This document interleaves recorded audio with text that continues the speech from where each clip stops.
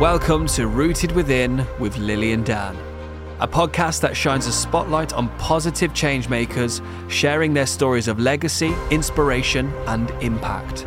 Each episode, Lily and Dan will speak to individuals who have made their dreams a reality, exploring their journeys, mindset shifts, and what motivated them.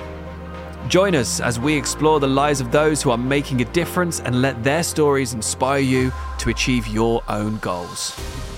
Irrespective of how she looks, I just couldn't wrap my head around that something like that had been said to me. Yeah. I called my lecturer. I said, you know what? I think this is not for me. Is it okay if I embarrass you? And I just walk out of this. So she said, I'm so proud of you. We are 2 million Indians here in the UAE, and kind of every publication and every business was catering a lot to the Indians, even the big ones. Mm-hmm. But there was nothing that was screaming out, hey, this is for dedicated. you. Yeah. So I was like, okay, let me do that. You know how many people want to open a restaurant or want to open a coffee shop or want to write a book? You've done one of those things and your book is there now on Amazon. Always remember that. I remember getting that email and I remember I was having lunch and I was in office and I was like, okay, bling, bling, this is for real. It's come. Rooted Within with Lily and Dan.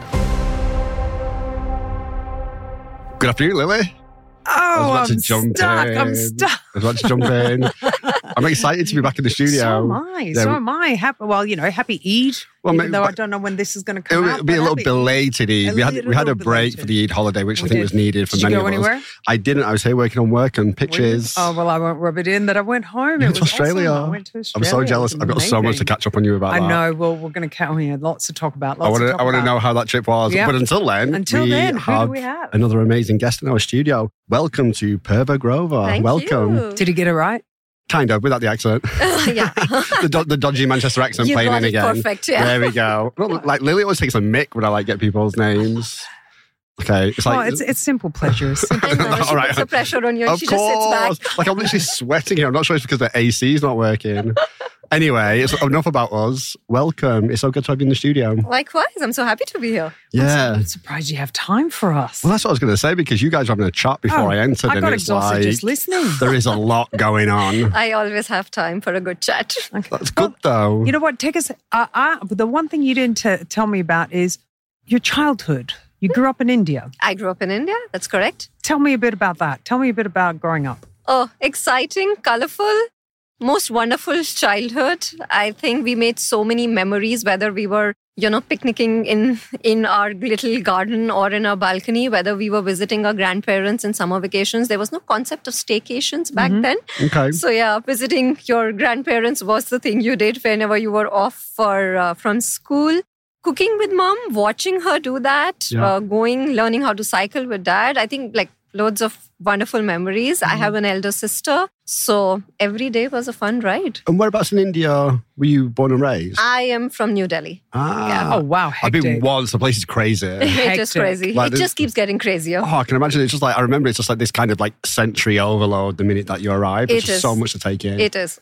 Yeah. But I was born in Chandigarh, so I was born in a smaller place. And then, And then you moved over. I've lived all my life in New Delhi and now, of course, here in Dubai. So you must have collected a lot of stories growing up. Correct. Loads. And is that where your passion for sharing stories comes from? I think so, yeah, because I had experienced so much. And so what I started doing was when I was really young, this is when I didn't even know how to spell correctly or didn't know my grammar or punctuation. I started writing in my diary. And I wrote in my diary for 17 years. Every day. Every day. And without fail. Without fail. And the embarrassing part, my parents still have those diaries. I just hope they never open them. I was going to say, did they read them?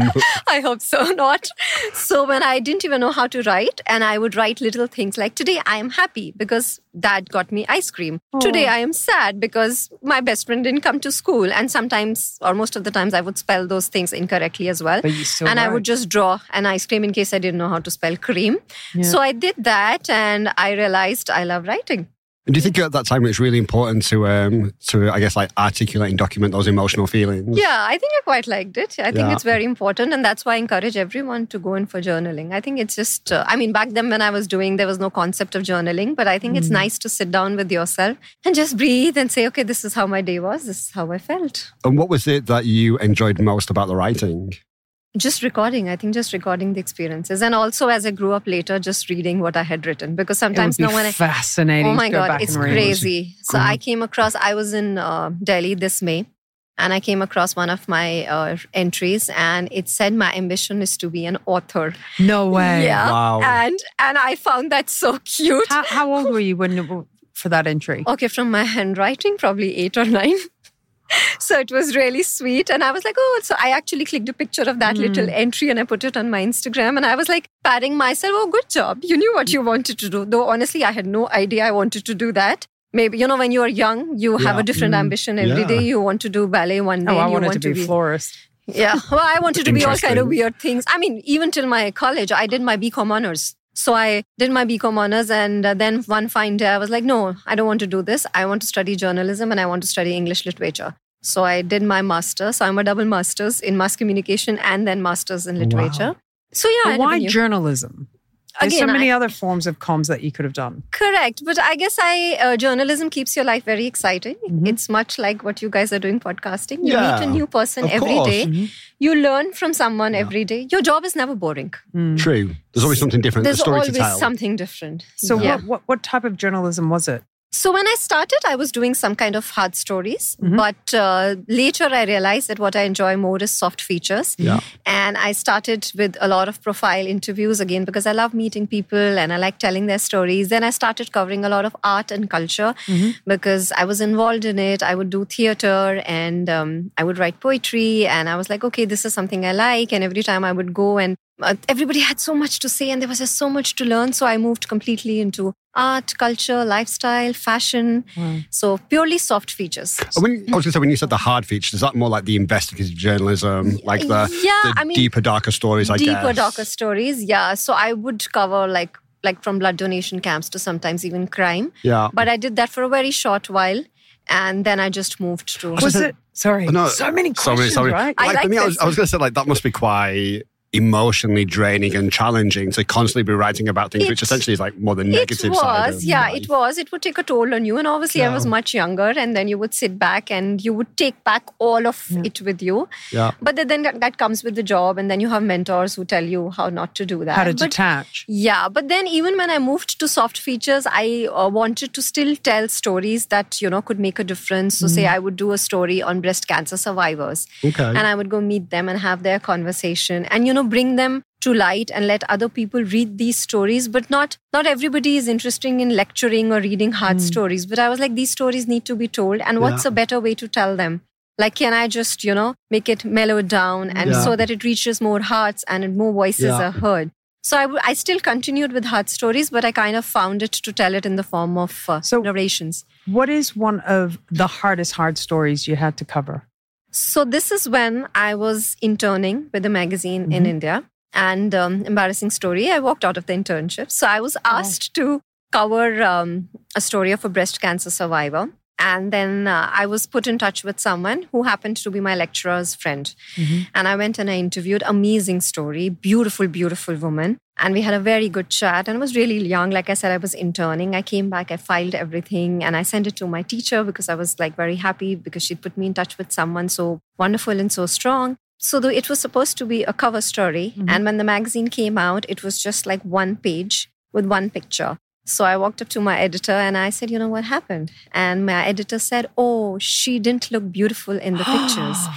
And it broke my heart. And I was angry, but I was too young to know if it's okay to be angry, in the editor's room. So I called. So I said, but that is not the criteria, right? Beautiful or not beautiful. We are here to tell her story, her journey. As a survivor. As a survivor. And irrespective of how she looks, I just couldn't wrap my head around that something like that had been said to me. Yeah.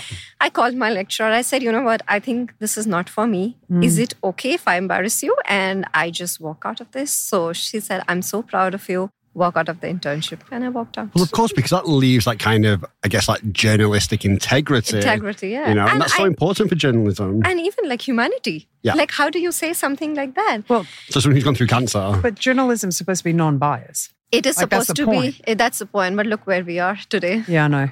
Yeah. Which is very true, actually. Yeah, it's definitely not non-biased. Journalism was always supposed to be not biased. It's not supposed to influence you. No. It's supposed to educate you and say, and leave you to decide. Leave you to decide. But now it's skewing into the world. Everything's skewed. Everything is there to influence a decision or to push an agenda, essentially. Correct. It's just changed so much. I've been a journalist for 18 years. And I have seen it, and I've worked across platforms, and I have seen it change. I'm guessing you've also seen that change then from like print journalism into what we have right now, which is digital. And then you go into the world of like clickbait and everything else, from social platforms. Yeah. It's evolved significantly. To a point where you can't even tell what fake news is anymore. Well, that's you very can't. true. You can. That's really scary. It is. It's a very scary world, yeah. It's also very scary to be a journalist now.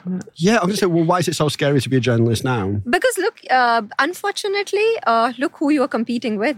I mean, we are competing with not only anyone and everyone who has a smartphone and hence has turned into a journalist, but we are also competing with very limited attention spans. Yeah. So what happens is that, if something reaches my WhatsApp or reaches my Instagram, I'm not even going to cross-check if it's correct.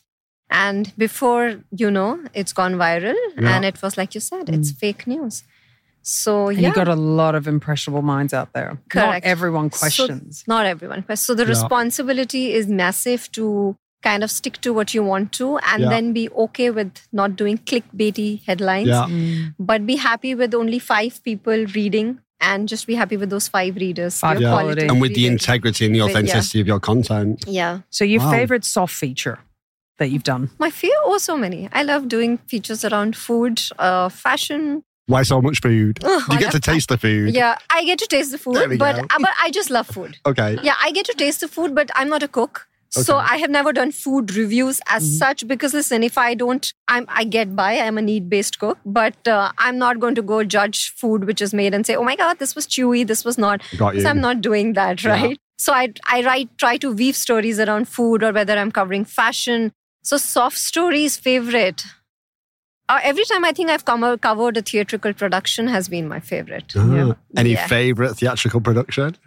I just saw one. So that's on the top of my mind. I just saw one 2 weeks ago, which is a Hindi Urdu production. And it's by these 2 actors from India, Bollywood, and they performed in Dubai. And it's called Ismat Apa Ke Naam. So there are 3 stories narrated. Wow. And there are 3 players who are narrating the stories. And it was gorgeous. Yeah. It must be incredible to be able to write about the arts. It is. Yeah, you get to see things, taste things, experience things. Yeah. Like it's a lifestyle. It is, yeah. An incredible lifestyle. But it's also the content's great, isn't it? Art and culture. You can't. Half your job is done. Yeah. It doesn't get better than that. Can you imagine if you had to cover finance? So no disrespect to the finance people. No disrespect to the finance. It makes the world go round. We would definitely no attention span for that one. No, from my side anyway. Numbers are important. They are for somebody else. Yes. How did you end up in Dubai though? I mean, there must be a story to how you got here. Oh, yeah, it's a story. So I ended up in Dubai when I got married. Okay. And so this was 10 years ago. And so my husband was living in Kuwait. He's born, brought up in Kuwait. He's an Indian. Okay, I got to stop you there for a second. How does a woman living in India end up marrying a man in Kuwait? Okay, so usually when we are asked that question, my husband and I take turns to narrate the story. Go on. And I'll always tell him, today's your turn. I was going to say, is it the same story? It's the same story. Is it aligned? It's aligned. I was in Kenya on a media trip and I was with a senior journalist and she said, are you dating? Are you seeing someone? I said, no. And she said, okay, I want to introduce you to someone and I think you both will get along. I was like, okay. We went back to India. That was easy. Yeah. And I was like, okay, we went back to India. I thought she's going to forget about it. I thought I'm going to forget about it. And then she contacted me. She said, did you get in touch with him? I said, no. She's like, okay, here's his number. I said, but this is not an India number. Where does he live? She said, Kuwait. I said, so what's wrong with you? How is this ever going to work? She said, no, you have to speak to him. And then we spoke and then we kept meeting. And yes, here we are today. Fast forward 10 years. Yeah.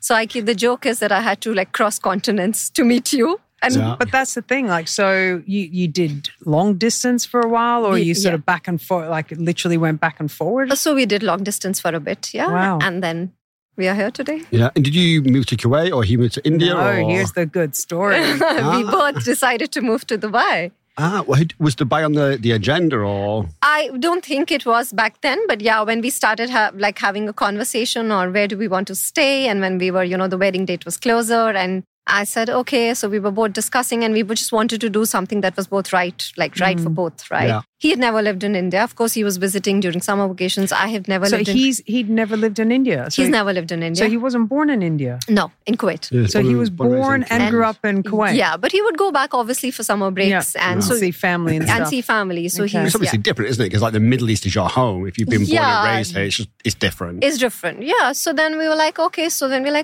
why not move to Dubai? It's a new place. We'll both explore. But why Dubai and not Qatar, for example, or Saudi or...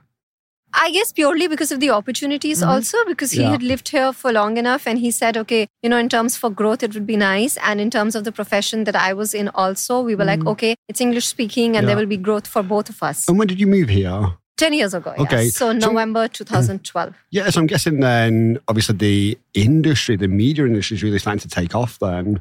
Because there wasn't much of a media industry prior to... 2009, it was just ITP. Yeah, they were the giants, I think. And then obviously things like the National started to come on board and there was other publications. So when I came here, I think there was quite a lot happening. Okay. But yes, of course, not quite a lot happening in terms of digital. Yeah. Yeah, I mean, we were still touching and feeling the paper and flipping through the real magazines. Yeah.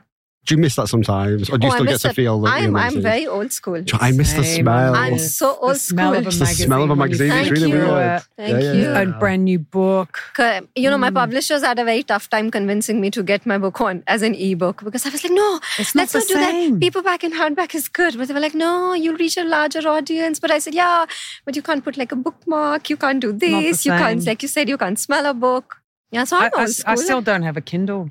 No, I don't. I have one, but I don't charge it often. It's like sat there wasting battery. But we're jumping ahead. Yeah, we're jumping ahead. So you pack up your bags. You decide both of you are going to sacrifice being away from what you know and land in Dubai. Correct. What was that like? Beautiful. I think we were just exploring so many things together, setting up a home. And it's been nice. So you arrived without having a job? So when I arrived, I was freelancing for a couple of magazines and I had done my homework and I was already freelancing for a couple of magazines in Kuwait and in Saudi and in Dubai. So I came with freelancing assignments, but I didn't have a full-time job. Daunting? Yeah, quite. When you worked all your life and then you land in a new country and you're like, oh my God, I have to update my CV again. Nobody knows me here. And restart again. Yeah, how does that work? So that's quite a lot. But you didn't stick to freelancing for long, did you? No, I didn't. All right. I didn't. No rest for the wicked here. Of course. Go on, so what did you jump into? So I was looking for a job and I was like, okay, meanwhile I find something which is something that I'm going to like doing. Why not launch my own magazine? Just like you do. Yeah. You know what I mean? Got nothing else to do, so I'm just going to launch a publication. I don't like the content. Correct. Don't like what they're doing. Yep. Just going to do myself. I don't want to wait, basically. It was I don't want to wait. That's very much the Dubai kind of, or the UAE mindset, isn't it? It's like, well, this is what I want to do. I'm not going to wait for anyone. I don't like it, so I'm going to do my own. But it's the beauty of the region, isn't it? It's the beauty of Dubai that, unlike other places, you feel like you can. Yeah. And you have the opportunities to. Do you know what I mean? Yeah. You have an idea, you just go ahead and explore it. It's a great entrepreneurial spirit. Yeah. That's what I've always loved about Dubai. The word impossible doesn't really exist here. Not at all. It's like in the dictionary. It doesn't. That's what drew me here. So I understand that. So how do you launch a magazine? Okay, so I was like, okay, my magazine is called The Indian Trumpet and it's a magazine for Indian expats and it's a magazine that celebrates... Because there wasn't any, right? Yeah, there wasn't any. Nothing focused on that. Can you believe that? I want to rewind for a second. Sure. Because that's a huge demographic of the population here. But that's exactly what happened. It's like sitting there going, hold on. I'm going to let you tell your story. So I was like, okay, this is Little India. Everybody's speaking the language. Everybody loves Indian the population? Food. I think 2 million. Latest says 2 million plus. Yeah. And I was like, we are 2 million Indians here in the UAE. And kind of every publication and every business was catering a lot to the Indians, even the big ones. But there was nothing that was screaming out, hey, this is for dedicated. you. Yeah. So I was like, okay, let me do that. And I was a new Indian expat, married to an NRI. And I was like, okay, I want to explore this. But I didn't want to do it, the regular way. So I said, okay, I want to capture NRI? Non-resident Indian. There Got we you. go. Yeah. Sorry, we got to get in with the lingo. Yeah. So I was like, okay, let me create a product which captures the color, culture, and chaos of India. And I'm going to do it on the basis of, like we started earlier, on all the memories I have made, or perhaps the things that I miss, or the conversations that when I sit here in Dubai with my friends who are Indian expats, what are they talking about? What are they craving? What are they missing? So, yeah, that's how the magazine happened. I just put a post out there on social media. Back then, Facebook was the thing. Yeah. So I just put it out there. I said, I'm here and I want to do something. And I started by asking my, fellow journalists back home if anybody is keen to contribute, because obviously I didn't have money at that point. So I said, is anyone willing to contribute? And we are going to do everything with the twist. So everything is going to be really quirky. So I got, fortunately, a lot of people said, Define quirky. So quirky would mean that all our editions are a celebration, like I said. So it's a celebration of the color, culture, and chaos. So we would pick up any topic, like Indian pickles. And we'd create an entire edition around pickles and chutneys. We will pick a topic like Indian toilet also. We've done an edition on Indian toilet. Okay. We'll do that. Indian mother. An entire edition. On toilet. Yeah. And we got advertisements. Wow. Then it's we an interesting subject matter. Yeah. So we did something on, say, Indian childhood games. Yeah. Indian tea. So everything was like very thematic. Indian chai.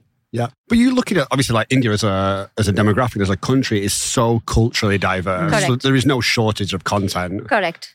Wow. There's no shortage of content. Yeah. It must be incredible to bring that to life. Yes. You must have learned a lot as well, obviously, of your own country. Yeah, because we had, when we started, so when we were talking about the cinema in India, and I was very surprised because a lot of non-Indians said, we want to write about it. So I was like, okay, let's see how that works. So I have grown up watching a certain legendary actor, right? So I have a certain perspective as an Indian, I've grown it up. But here was someone who was sitting in the UK and said, I want to write. And I'm like, okay, how do you watch those movies? With subtitles. I'm a huge fan of Indian movies and I want to write a Bollywood script. I grew up watching Bollywood. Yeah. See? I grew up watching Bollywood. I want you to contribute now. I'll happily contribute. Like, We'd be really interested in that non-Indian perspective. yeah, because like I had, so I don't know why my parents were okay with us watching horror movies.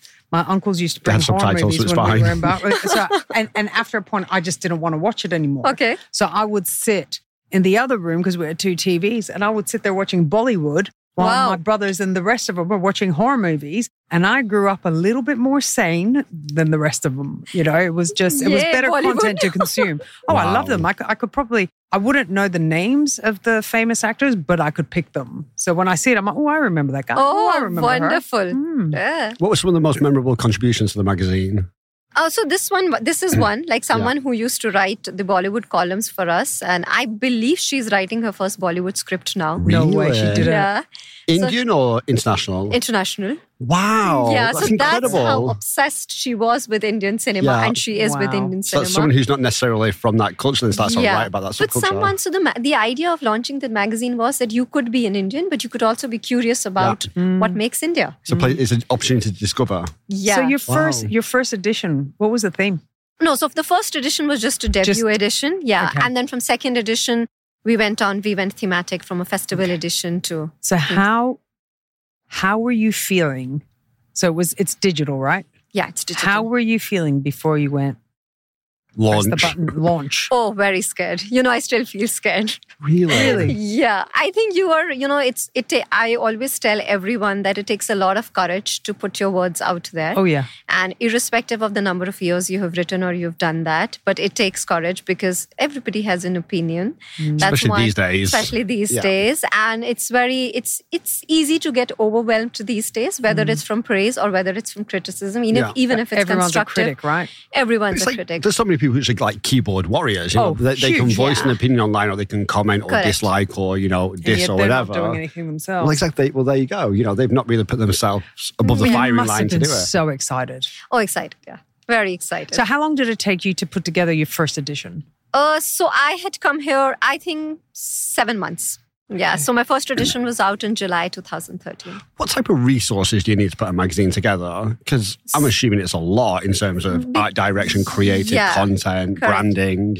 Lots of things. So initially, I was doing most of it by myself. That was my next question, was like, who did all of that? No, so I did most of it by myself because I was just using the money that I was making from my freelancing into this passion project. So I was the coffee girl. I was the Xerox girl. I was also the salesperson. I was also the one who was marketing and editing. But yes, I did have help when it came to design. And also I was blessed because I had wonderful contributors from all over the globe. But yes, I would say I was doing most of the work. And also because I'm OCD and I didn't know it's easy to, it's okay to let go and let other people take charge, delegate. So you need resources, but because we were digital, so I think that kind of helped. And like you said earlier, it was so much learning. I didn't know what is GoDaddy.com. So I had to go on YouTube. Of course, all the setup and everything. Because I didn't know the HTML coding. Yeah. How do you create a website? Yeah. Okay, now that I have a magazine, of course I had created magazines all my life. But I didn't know how do you upload one now? Yeah. How do you get the subscribers? How do you get a pop-up on your website? Yeah. So those were a lot of challenges. While I knew how to write, I knew how to edit and design. But it's the back end. But it's the back end which was probably the most daunting, and it continues to be. Yeah. How long was the magazine going for? So is it still going? It is still going. Wow. So I had to put it on hold for a bit, for around 3 to 4 years. Okay. But it's been going for about 7 years before you did that? Yeah. Okay. So now I have brought it back, in fact, incidentally, only this month. And we had a tiny nap because I got occupied with writing books and nurturing stories elsewhere. So I was not being able to give enough time to this. And I was very sure that, I want to put out only quality content there. And I want to make sure that it's worth everybody's time because there is so much content out there. Yeah. So is it a profitable magazine? I hope so. It starts making profit again soon. But yes, it was. Yeah. Brilliant. I was able to pay the bills. That's amazing. That's incredible because obviously the media industry in general, it can suffer quite heavily. Just like you said, there's so much content now. It's so saturated. It's really hard to get, I guess, sponsors, advertisers, people that want to be part of it. And I guess the manpower and the effort just to create the content is significant. So were you able to pull data? Were you able to see how many numbers of subscribers? We were. So initially it was a subscription-based model where I was charging per subscriber to come on it. But then, through subscriptions, you don't really make a lot of money because how much can you charge? Exactly. And I think every product relies on the readers or listeners in this case. So I didn't want to, put the pressure on them. I knew that by word of mouth, the magazine will reach where it is supposed to reach. So I made it like a free to read and I wanted it just to, touch more people. So then most of the money was coming through the advertisers. But we did, in the initial few months, we did get close to 17,000 subscribers only in Dubai. And then we got picked up from London School of Journalism as part of their course on how to create digital magazines. No way. Yeah. It's incredible. So, how did that happen? I have no idea. Somebody was doing their PhD and they mentioned this as part of what they wanted to study. And then we just got an email and I thought it's scam. And they're like, okay, we want to add this. So I was like, okay, but I don't know what I can teach you here. But so they just studied it and they did the work. So I have no idea. Was that a pinch me moment? It was. It still is. Incredible one. It still is. Wow. Yeah.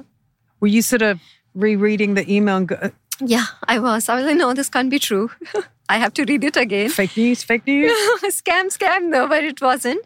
And I have no idea who that student was. If the student is listening to us today, can you please contact me? I want to say a big thank you. So I guess it's spread more by word of mouth. That's wonderful. Yeah. That's wonderful. So at what point did you have this calling to start writing your own stories? I guess if I was to put a timeline, it was somewhere in 2017.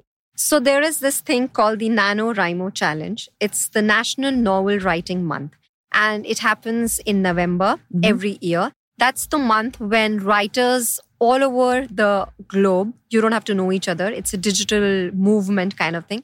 You commit to writing 50,000 words in 1 month. And it's not like you stop the rest of your life. You just commit, like on day 1, 1st November, you have an empty sheet, 0.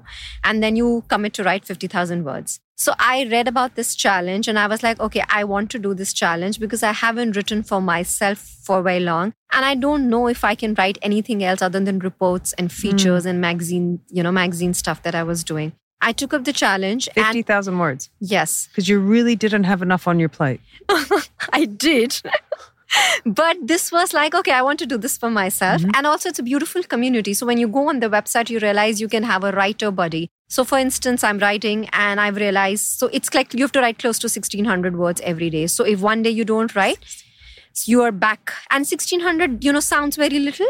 Every day. No, 1,600 every day is it's not. Is a lot. And also this you have to do with your regular job. So if you fall sick or if you have guests over or something happens, you still have to write. It's got to be 1,600 quality words. Quality words. So then I was like, okay, I want to do this. And then I went into this community and it was very nice because, you could go in the middle of the night and you could find support. So someone would be like, oh my God, I'm, 3,300 words behind my target. And I would be like, oh, me too. And then you would find support with from each other. What is this called again? National Novel Writing Month. So the group is called NaNoWriMo. I like it. So I did that and that's how my first book was born. And since then, I have done the NaNoWriMo for six years. That's incredible. Because it's an addiction. Yeah. But hold on. Back we go. Back we go. Yeah. 1st of November, blank page. Blank page. What came up? How did it come up? Did you know what you were going to write? No, I didn't know what I was Talk me through it. Yeah, so I was like, okay, I knew that I want to write a story. I didn't know where to start. I kind of knew that I want to write a short story because I didn't know if I could sustain 50,000, like if I could write a novel. I still don't know if I can write a novel. I've never written a novel. I was like, I know I can write short stories because that seems a little reasonable to me. And it's like a tick mark done. One story done. So no, I had absolutely no idea. I just picked one memory from my growing up years in India and it led to 11 stories. So I just took a memory of a mango tree, which was in my grandparents' home. And how that was one thing we really looked forward to, whether it was eating mangoes from the tree or whether it was playing around the tree. I just started from there and then it led to 11 stories. Wow. And the book is called The Trees Told Me So because I felt the trees were telling me these stories. So the protagonist in the book, in all the 11 stories, is a tree in some way or the other. So someone who spent their life under a tree is talking to you or someone who's, who's probably spent some years around the tree is talking to you or sometimes a tree is talking to you. But you said... You mentioned to me that it was a bit of a tearjerker. There were some stories in there that were quite emotional. Yes. Can you share one? So there are quite a few which would make you cry.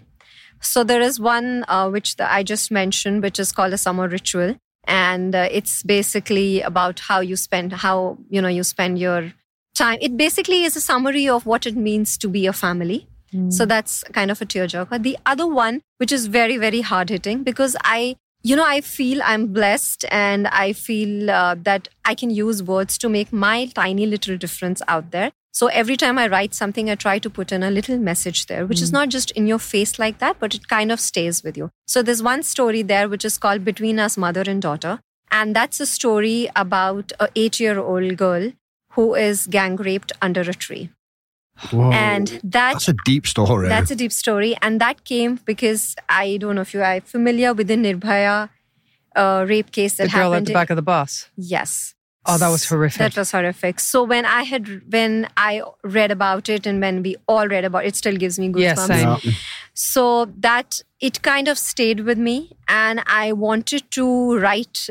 I think I was just writing it for myself. As a woman? Yeah, as a woman, I wanted the words to go out there. So I wrote that story and that is definitely the most hard-hitting.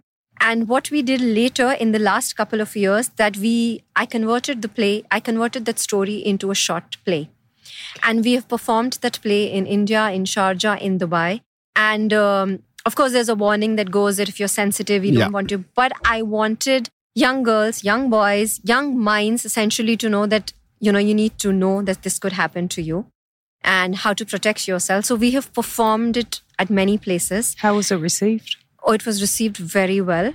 Like, there has been quiet after the play has ended. Yeah, it'd be dead silence. It'd be dead silence. But we have won awards for best writing, best direction, best actor. And we've kind of made a difference because I think at the end of few shows, there have been dads who've come and walked up to me and said, oh, can I just hug you? Thank you for... Because I would have never known how to have this conversation with my daughter. Impossible. Thank you for doing that for me. So for me, I think writing books and doing this is my biggest reward. I do not want 1 million readers. I want that one person to come and tell me. Change their life. Yeah. And to make a difference through the words that you're creating. Yeah. Wow. That was that. I still remember that story. It really hit. It hit. It hit all around the world. It really hit. Yeah. Right. So it's nice. It's not nice, but it's great. To put the right word. There's no positive word. There is no positive word. But the fact that you were able to tackle it, and you gave voice to that girl, a voice that she wasn't able to have. Right. That's incredible. Yeah, that's incredible. So how do you go from doing 50,000 words in a month to deciding that you're going to try and get published? Oh, tough one. Yeah, you just go on Google and you say how to send a manuscript for publishing. But what made is that literally what happened? But what made you decide to take that step? Because it started off with being a journey for yourself. Yeah.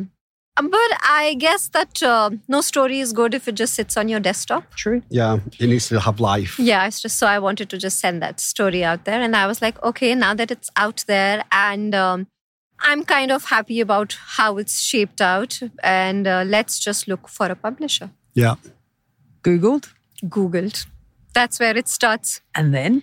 And then it's a long journey because you keep Googling. Then you realize that every publisher wants the manuscript to be sent to you in a certain format. So you shift from one font to another. You go from Times New Roman to Arial to 12 to single spacing and double spacing to one chapter to synopsis to market analysis. And you have absolutely no idea how to do any of that. But they were open to receive from you. So it's like you send in a whole lot of emails and then you hope that someone just opens that email, because just like every other industry out there, mostly in the books industry as well, in the publishing, a lot of things work through literary agents. Yeah. So they're more likely to open emails if you have an agent, and they're most likely to just hit delete. But you didn't have an agent. I didn't have an agent. So I think I was very stubborn.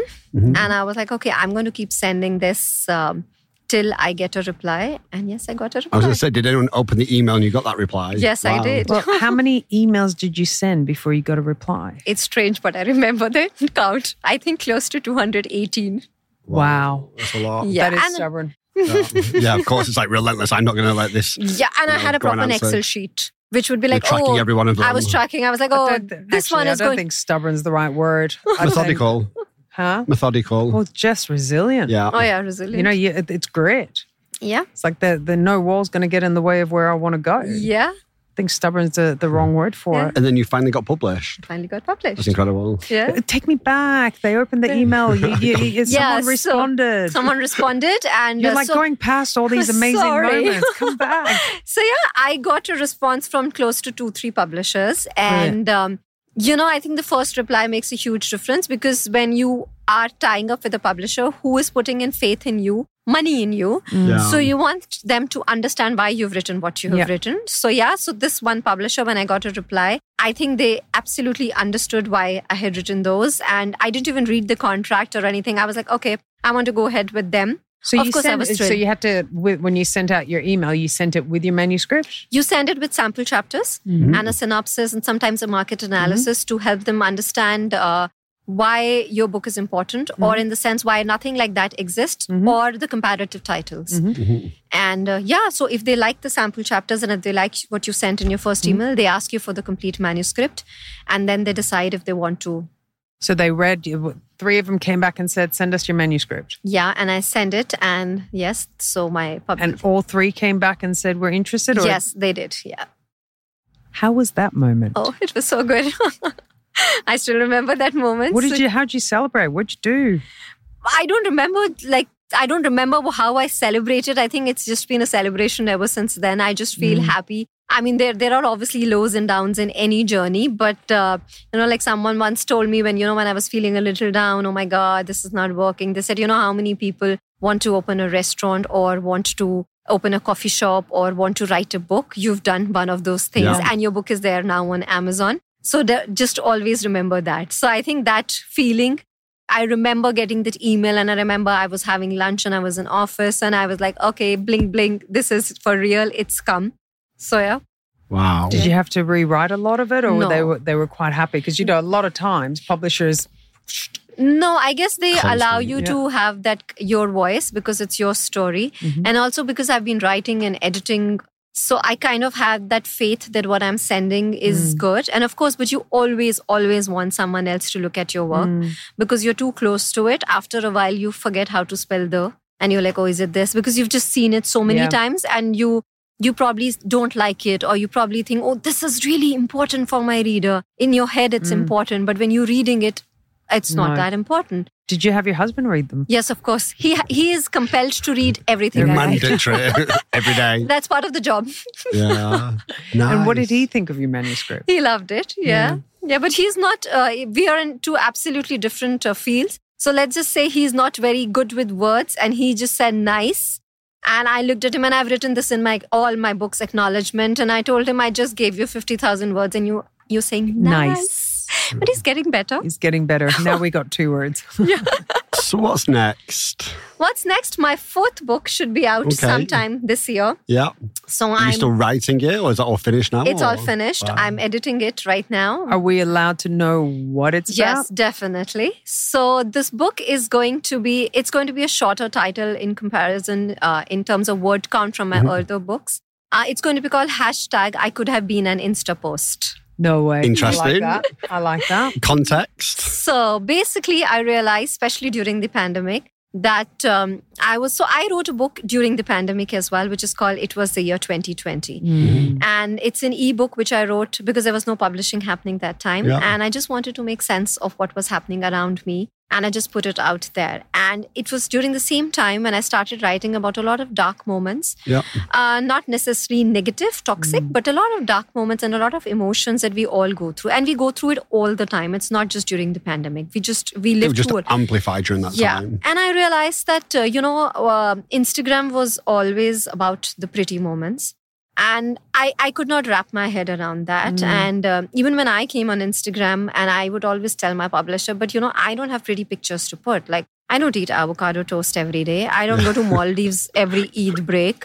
What am I going to put there? Yeah. So I could just put words, right? I probably burn my toast twice a week. Yeah. So when I started writing about these things and I started writing about the not so pretty moments, I would get a lot of response from people, but I would never get it on the, the timeline. It would always slide in to the direct messages. And someone would just stranger would message saying, oh, thank you for saying that today. I really needed to hear that.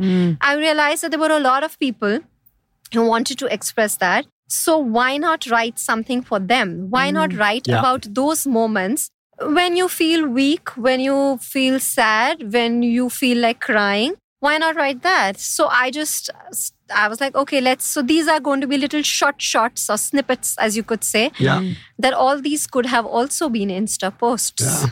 And the alternative. Yeah. Wow. Well, the real stuff. The real stuff. The genuine stuff, which is not curated online. Yeah, because not every day is So when can we expect this? End of the year, I think so. End of the year. Yeah, I'm excited. There you go. Yeah. Let's tune in. Yeah. Thank you so much for joining us. It's an incredible conversation. Lovely. Yeah, I've had a blast. Loved the journey and very looking forward to the books and more. I'm sure there'll be much more in the future. So just for our viewers out there, jump on Amazon to find your books? Yes, jump on Amazon. Or come on my website. Yeah. You'll find it there as well. We should put the details on socials. Yeah, we'll put the details on socials. There you go. Thank you so much for joining us. Very inspiring. This was wonderful. Indeed. Thank you so much. Thank you for listening to Rooted Within. If you like this episode, please make sure you drop a follow so you never miss an episode in the future. Rooted Within with Lily and Dan.